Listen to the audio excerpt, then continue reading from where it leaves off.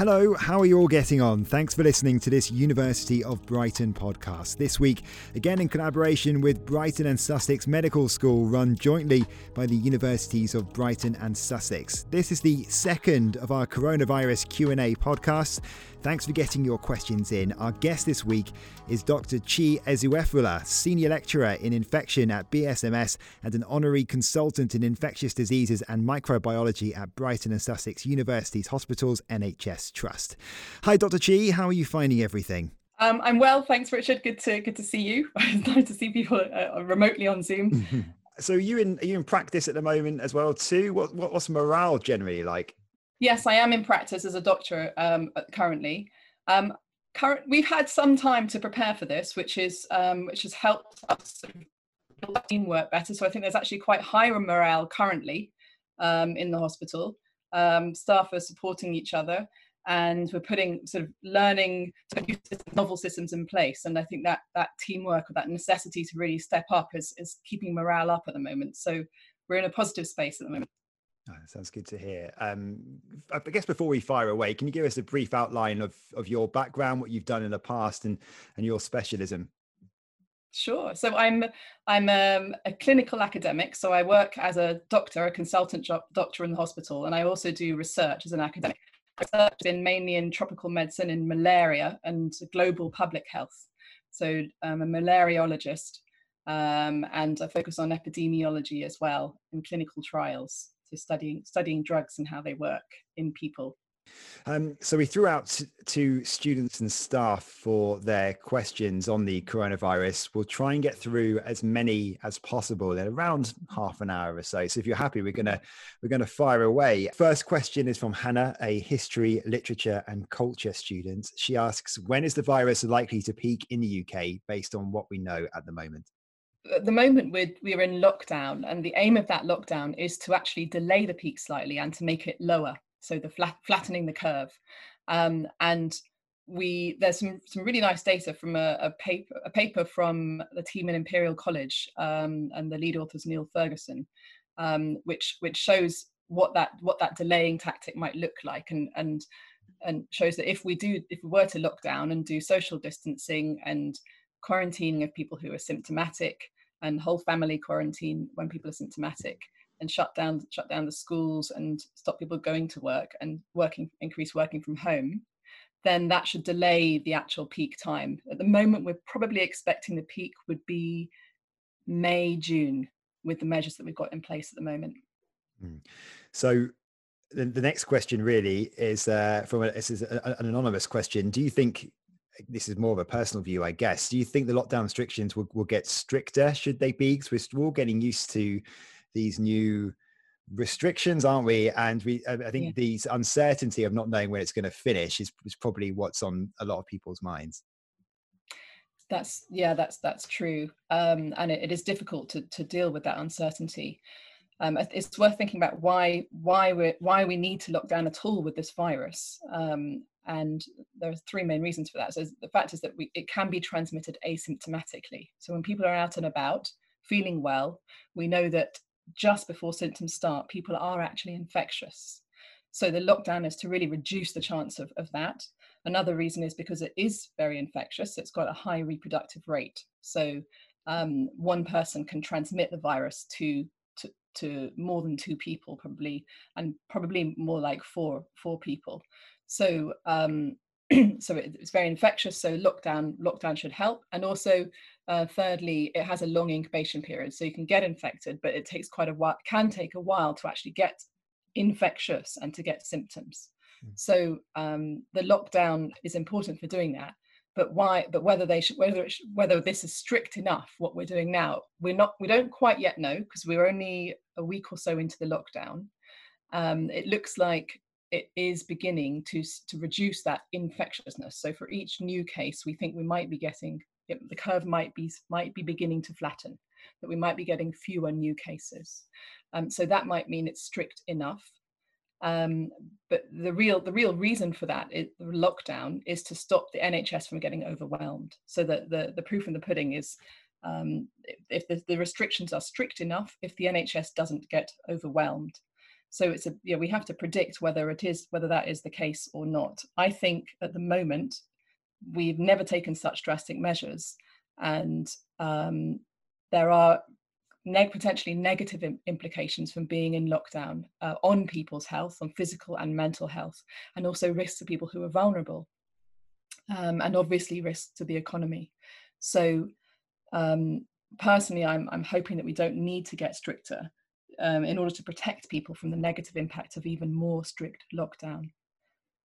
In terms of the duration, I think we are in for quite a long duration of this lockdown and a long series of lockdowns. Yeah, I think that comes down to the next question, actually, which is from Lucy, who asks that once the social distancing rules are eased, are we likely to have a second peak or even more than one? I'm afraid so, yes, because what lockdown does is it stops people who haven't been infected. It stops those people from getting in contact with people who are infected, hopefully. But the problem is that means that those people don't get immunity. So lockdown doesn't help us get what the so-called herd immunity. So as soon as lockdown is lifted, then people who haven't been exposed to the virus can get exposed, meaning that there can be many more cases. And that's what the models are predicting. And we really need to look at China now, because China's just done excellently with mitigating the outbreak there. And now are starting to relax restrictions in Wuhan, which was the epicenter. But that needs to be done really carefully, because you can get another peak when you relax the restrictions, and that peak could even be bigger than the peak that they've already had, if it's not done carefully. Right. So we're in for the long haul on this one, as we keep being told as well in these daily briefings that we're seeing from Number 10. Mark asks, how much difference will testing make to beating the virus, and can you screen an entire population with the antibody test? Okay, so testing is really, really important, and good question about whether we can screen the whole population. It's crucial to test. Enables us to know who's got the virus, and whether the interventions that we're using are actually working at all. And it also helps us to predict where we are, to know where we are on the curve, and to predict what's going to be happening next. So at the moment, we've just got this PCR test, and that tests whether people actually have the virus now. So it looks for the RNA, which is the genetic material of the virus, and sees whether it's in a person's nose or throat when they're swabbed. But what's going to be more helpful is to know whether people have had the infection. So how many people in the population have had it, and that will be through antibody tests. What we want to know from the antibody tests is who's had it, but also what is their level of immunity, or what has their immune response been to the virus, and that will let us know whether people are getting immunity, so there's likely to be less transmission in the community. And there are several antibody tests already now in the pipeline, which is really encouraging. It's easier to test antibody tests than it is to test the PCR test that we have at the moment. It should be a little cheaper and more easy to access and more sort of widely. But I don't think we can test the entire population. That's logistically huge. In cost and logistics, it's a big undertaking. But what we would do is we would hopefully roll out testing of large groups in the population, so we can have an idea and then use that for modeling to see who is infected. And there's one country so different countries are testing to different extents. So some countries are testing really avidly and rolling out larger number of tests, and some countries like the UK maybe lower than other countries. And Iceland in particular is testing a large proportion of the population. The advantage of testing is also that we get to know how the virus is behaving. So what's really important is to know the denominator. So when we compare the number of cases or the number of deaths, we know what that compares to. So the number of either negatives or the number of people who've had the virus but been asymptomatic. So they wouldn't have had a test normally because they haven't had symptoms. So a country like Iceland with really high testing rates can show us how deadly the virus actually is more reliably than if larger proportions of the population are not being tested.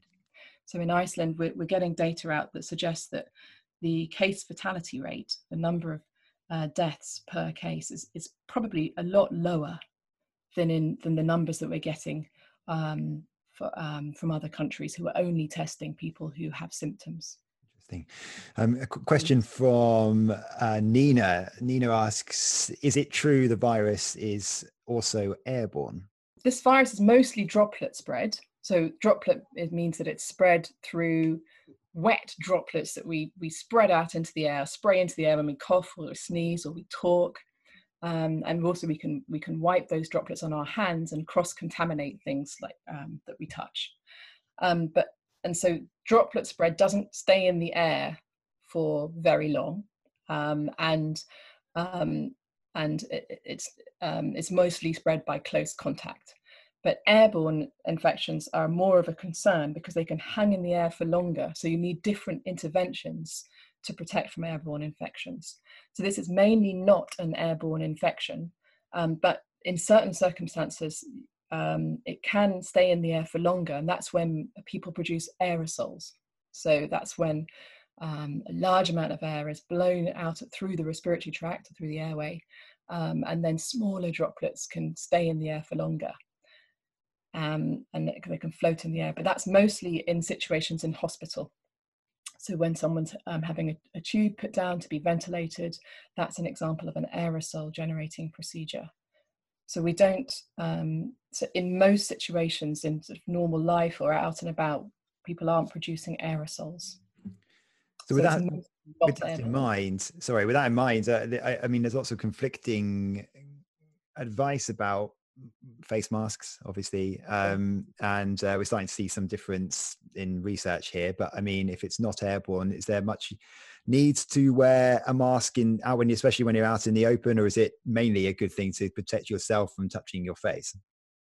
Okay, great question. Really, really important.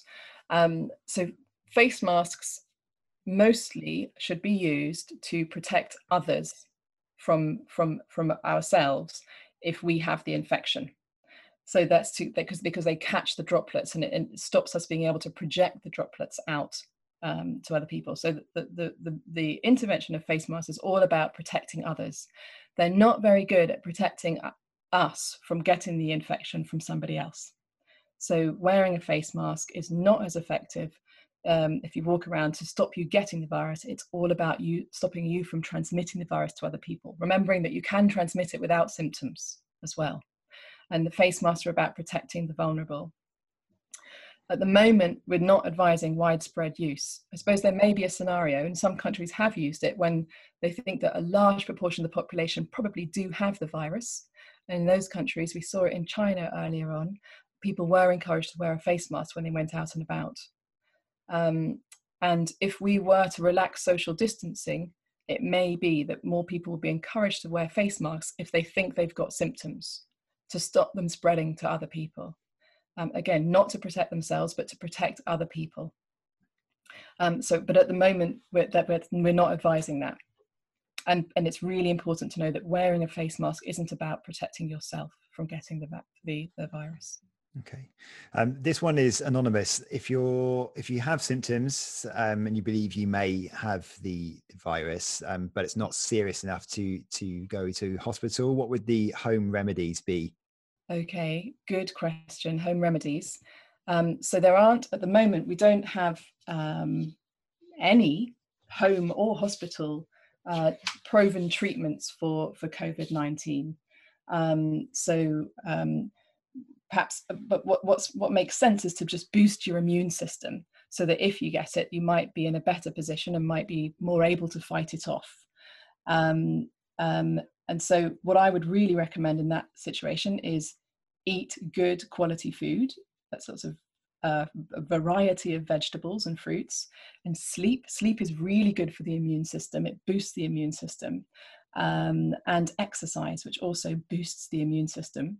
So try to support your immune system, and then also try not to do things which waste your body's immune response. So not that, for example, don't smoke and don't take in toxins that kind of waste your body's detoxing capacity. So rather than taking supplements or home remedies, I'd advise people to do those really basic things. So eat well, sleep well, and exercise. And also don't buy drugs online. I don't encourage that. They could be fake drugs. They may not be approved and regulated. And also self-dosing can be dangerous because drugs interact. If you see a headline about a certain drug that might work, it may not have actually been tested for COVID-19. When drugs are tested and are effective, they'll be available on the NHS. Good advice. Quite a few people have asked a variation of this question, but Julie asks, if you contract coronavirus acutely, is there any long-term damage to your lungs? Okay, so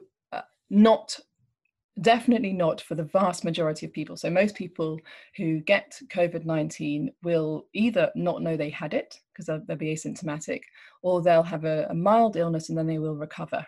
Obviously, we're hearing a lot of really alarming coverage in the news about severe cases, but many people are contracting the infection and are recovering. And in those situations, we don't expect there to be any long-term effect on the lungs. But in the cases that are severe enough to be on life support and need ventilating, we are seeing that in that severe stage of the disease, that lungs get damaged enough to get scarred, and a process called fibrosis happens. And we haven't got long-term data yet, so we don't yet know whether, because the virus has only been around for a couple of months now, a few months. So we haven't got that long-term data to say whether there will be long-term damage. But what I'd predict is that in people who've had really severe cases, there may be some long-term sequelae. Photography student Amber asks, is it true the more you're exposed to the virus, the more severe it is if you get it? Well, actually, lots of viruses work a bit like that, or the higher dose that you get of a virus, then the more likely, A, that you'll get infected, and B, that you could get more severe disease. So that's why social distancing is important, to not get as close to the virus or getting a high dose. It's also why, unfortunately, healthcare workers are probably contracting the infection because they're closer to people who do have the disease and a higher risk of a high dose. If you think about something like chickenpox, if you get the first child in a household will get a milder form of chickenpox, and it's often the second child who gets the more severe case because they are in close contact with a case. So someone that the other child's sort of coughing on them and contaminating them. So you get, indeed, yes. So the more you're exposed, the more severe the infection could be potentially. In terms of the more frequency of exposure, if that's what the question is about, hopefully of second exposure, if you've already been exposed to the virus and had it, in the second exposure, you shouldn't really get it because you should have some immunity. This one is an anonymous question, but the question is, why do conditions such as diabetes increase vulnerability? Okay, great. Yeah, a very important question. So, yeah, the comorbidities or the conditions that make you more vulnerable to COVID. So first of all, some of those conditions make people's immune system that work less well. So something like in diabetes, for example, there's slightly less strong immune system, or blood cancers, or people who are on immune suppressive drugs, or have certain autoimmune conditions. So, and in those situations, the immune system's not working very well in the first place. So if an infection comes along, the immune system's not in a very good state or a strong enough state to fight off that infection. So the infection can be more severe. The other issue is that even without the lower immune system, but some other conditions, the vital organs in the body aren't functioning well. So in order to survive the infection, the heart or the lungs need to be strong in order to fight it off. The vital organs may be less well able to fight off the infection. For example, diabetes can affect the heart and can affect the kidneys and be less in a position to fight it off. Then thirdly, the immune system itself the response to infection can make the underlying disease worse. So if you've got heart disease and you get an infection, then the response, the inflammation caused by the infection can cause more damage. So it could be a higher risk of getting a heart attack because of inflammation caused by an infection. And then there's another condition, so hypertension. It's very specific to COVID-19. High blood pressure puts you at risk of more severe disease. It's very clear from COVID-19, and that's because the virus uses the ACE2 receptor to get into cells, and that's upregulated when you have high blood pressure. The virus can get into cells more easily, and it can also cause more severe disease. I think we've got more of an audience. We've got a bit more of an audience with us here as well now, Chi. I'm just trying to usher my students out. That's okay. Omar asks, and again, this is another popular one, is the vaccine a solution? And when it's ready, how long would that realistically take to distribute? Okay, so I hope so. I hope a vaccine will be a solution. It's because it's early on, we don't know how strong people's immune response is going to be to this virus. So hopefully, when you get infected, you can get a strong immune response. That means you're immune to getting it again, and that's what we'd want a vaccine to trigger. Really effective immunity. Something like influenza mutates it's an unstable virus and it mutates. So even though we have a vaccine, we have to create a new vaccine for the next wave of the outbreak. And so we don't know how stable this novel coronavirus is going to be, whether it will mutate, and whether a putative vaccine will be effective in the long term. We also need to know whether a vaccine would work in different groups. So we know that vaccine responses to vaccines vary between sex, of the male or female, and also age. So some vaccines work better for children, but they don't work as well for adults, and vice versa.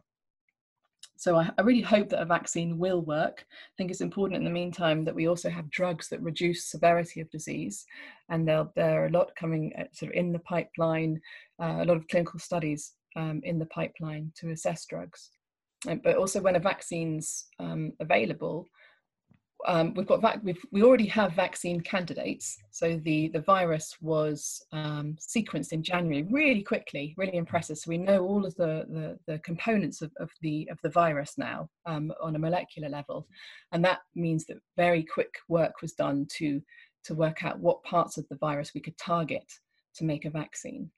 But to actually get a vaccine out that works in a population is very much more than just developing a vaccine candidate. It needs to be tested, first on small groups, then on larger groups of people, then in these different groups of people. And we need to know whether it works, and we also need to know whether it's safe. And that all takes a long time. And it's probably going to be at least 12 to 18 months minimum, possibly 2 years, before we have that safely approved vaccine, I suspect. And then everyone wants it at the same time, of course. Yes. That's difficulty. This is another one on vaccines, another anonymous one. If a country, if someone finds a vaccine from a certain nation, will they share that immediately or only look after themselves first? It's an crucial question. Yeah, really crucial question. So I think at the moment there's a lot of competition between countries to be the first to identify either drugs or a vaccine. But there's also really impressively a lot of cooperation. And I think there's been the whole nature of this pandemic is that our world is very interlinked, and that response in one area predicts the outcome in another area of the world. So we're all dependent on each other, and I think that's a really huge message that's coming out with this pandemic. Already, large bodies like the WHO and vaccine agencies are predicting that we're going to need mechanisms to roll out a vaccine if it works at scale, and to ensure that regions or countries that may usually be left out of access to vaccines are included, because we all depend on an effective vaccine being rolled out globally, so that there's no resurgence. Yeah. Alex asks, why are we seeing a mix of younger people dying now from the virus when we were told at the start it was more dangerous for older and vulnerable people? Yeah, it's very disturbing to hear about these tragic cases in at any age, and also we're hearing about some younger cases recently. It's important to get perspective on the range of cases we've seen across the whole world, and definitely still the majority of deaths are in older people, and we've had no deaths in under 11s or under 12-year-olds. And that seems to be borne out very clearly on the large amount of data we've had across the world. So it definitely still is the case that older people are more at risk. I don't know the details of the individual cases of the younger children who've died, sadly, and they didn't have obvious risk factors for severe disease. But it is important to know about the individual cases and what may have led to a more severe presentation in those cases. Gemma asks, are you scared at the moment to work in clinical practice during this pandemic? Well, I can't be complacent, of course. I deal with my job is to treat people who are proven, whose tests are positive for COVID, so who do have the disease, and we've seen lots of deaths in healthcare, well, a number of deaths in healthcare workers across the world, and we're seeing healthcare workers already in the UK who have severe disease and are on life support on ITU. So I don't have any complacency at all, yeah, it's important that we're focused and that we have the right protective gear and really good systems in place and how we work. That kind of leads into the next question, actually, from Sam, who asks, are you seeing, we're seeing a lot of it in the news, obviously, at the moment. Sam asks, are you seeing enough PPE in hospitals when you're working there? Okay, so there was a shortage, and we've tried to adapt by changing how we use PPE. And we're still learning about what optimal PPE is, PPE, personal protective equipment. And yeah, there are several settings that the supply lines have been limited, but there's definitely lots of programs, lots of process at the moment to try to secure those supply lines, but it is something that makes me anxious, definitely. What do you think about the campaigns, the crowdfunders, things like masks for NHS heroes? That it's raised nearly £1.5 million at the moment. It's backed by celebrities such as James McAvoy. That sort of thing could be quite crucial, couldn't it, to get into the hospitals?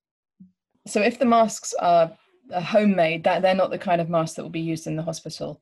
But for masks that are supplied by the high quality masks that can protect healthcare workers are needed. Then there's two aspects of it. Funding, potentially, although a lot of funding is being national funding, government funding is being diverted to this, but it's actually also the supply lines and actually getting hold of the masks and getting them manufactured. Of course, I think it's fantastic, the huge support and motivation that the general public is showing. So fantastic. Yeah. Just a few more. This one is from Anna. New guidance from the British Medical Association says health workers may need to make grave decisions should hospitals come overwhelmed with COVID-19 patients, prioritising healthier patients to save lives at the expense of another, potentially. She asks, how can it come to that, and what are your views? Yeah, it's very difficult. This is not what anyone has gone into medicine to do, to be in this sort of situation where you might be treating patients where the resources are so limited that you need to make decisions about who should have access to those resources, and you might need to make decisions about protecting the population as a whole rather than your individual patient. That's really the opposite way round to how we practice medicine. And yes, you're right, the GMC has BMA has released advice about how to think about those ethics, and we're not at that stage yet in the UK, but all of us are aware. I think it's really challenging. The the issue is the resources. So if we had and have enough high dependency resources and ventilators and critical care support, then we won't be having to make such horrendous decisions. So yeah, I think it's all about the response. It's all about readiness. Obviously, it's about flattening the curve so that we don't get overwhelmed, and social distancing is crucial for that. But it's also about readying ourselves for what is now an inevitable epidemic wave, which is on its way. The final question is from Ollie. He says, the symptoms for coronavirus are common at this time of year. How can we know it's not just a cold? Well, actually, for most people, we can't know, I'm afraid, because we're not testing everybody. And the coronavirus does have some similarity with cold, but typically it does not cause a runny nose, a sniffly runny nose. And in most people, it also doesn't cause a sore throat. But it does cause a cough or shortness of breath and fever. So people with those symptoms, it could be caused by a myriad of other infections. We're not testing for those other infections. So we're not testing people for the common cold. We're not even testing for influenza widely. And B, we're not testing people when they have symptoms unless they're unwell enough to need to come into hospital.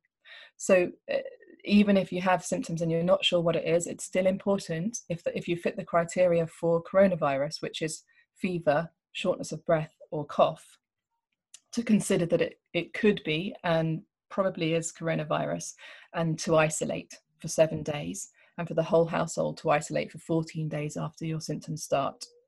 And that's important as well, because even if it isn't coronavirus, if it's just a common cold, but you have coronavirus as well, asymptomatically, then because you've got a cold, you're more likely to transmit it.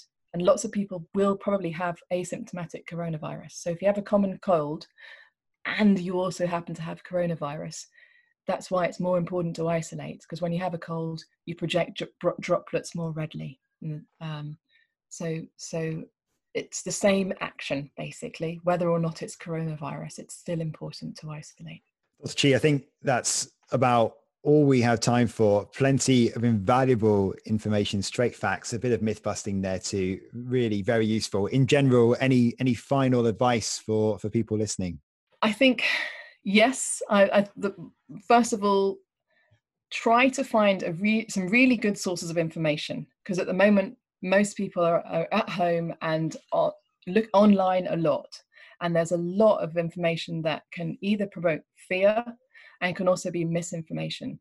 So to look at there's some really, really good websites by academic institutions, universities, and also the government and the WHO, and try to go to trusted resources for information, and get information hot off the press in that way, rather than social media that may not be as reliable. Secondly, definitely well-being is very important right now. And so to reach in and find your personal resources and try to root yourself and try not to let fear take over. And I think we can all respond best in that way. And thirdly, just aim to do what you can to keep yourself well. So to, like I was saying, to focus on boosting your immune system with keeping yourself healthy, with good diet, exercise, and sleep. Focus on the sleep. Great. Thank you for coming on. I'll speak for many, I'm sure, when I say everyone is so thankful for all the work people like yourselves, your colleagues, and all in the NHS are doing. So we don't take that for granted. Thank you once again. That's about it for this week's podcast, but we'll be back next week. If you're new to our podcast, you can subscribe and find us in all the usual podcast apps like Apple Podcasts, Spotify, and TuneIn. Just search University of Brighton. Thanks for listening.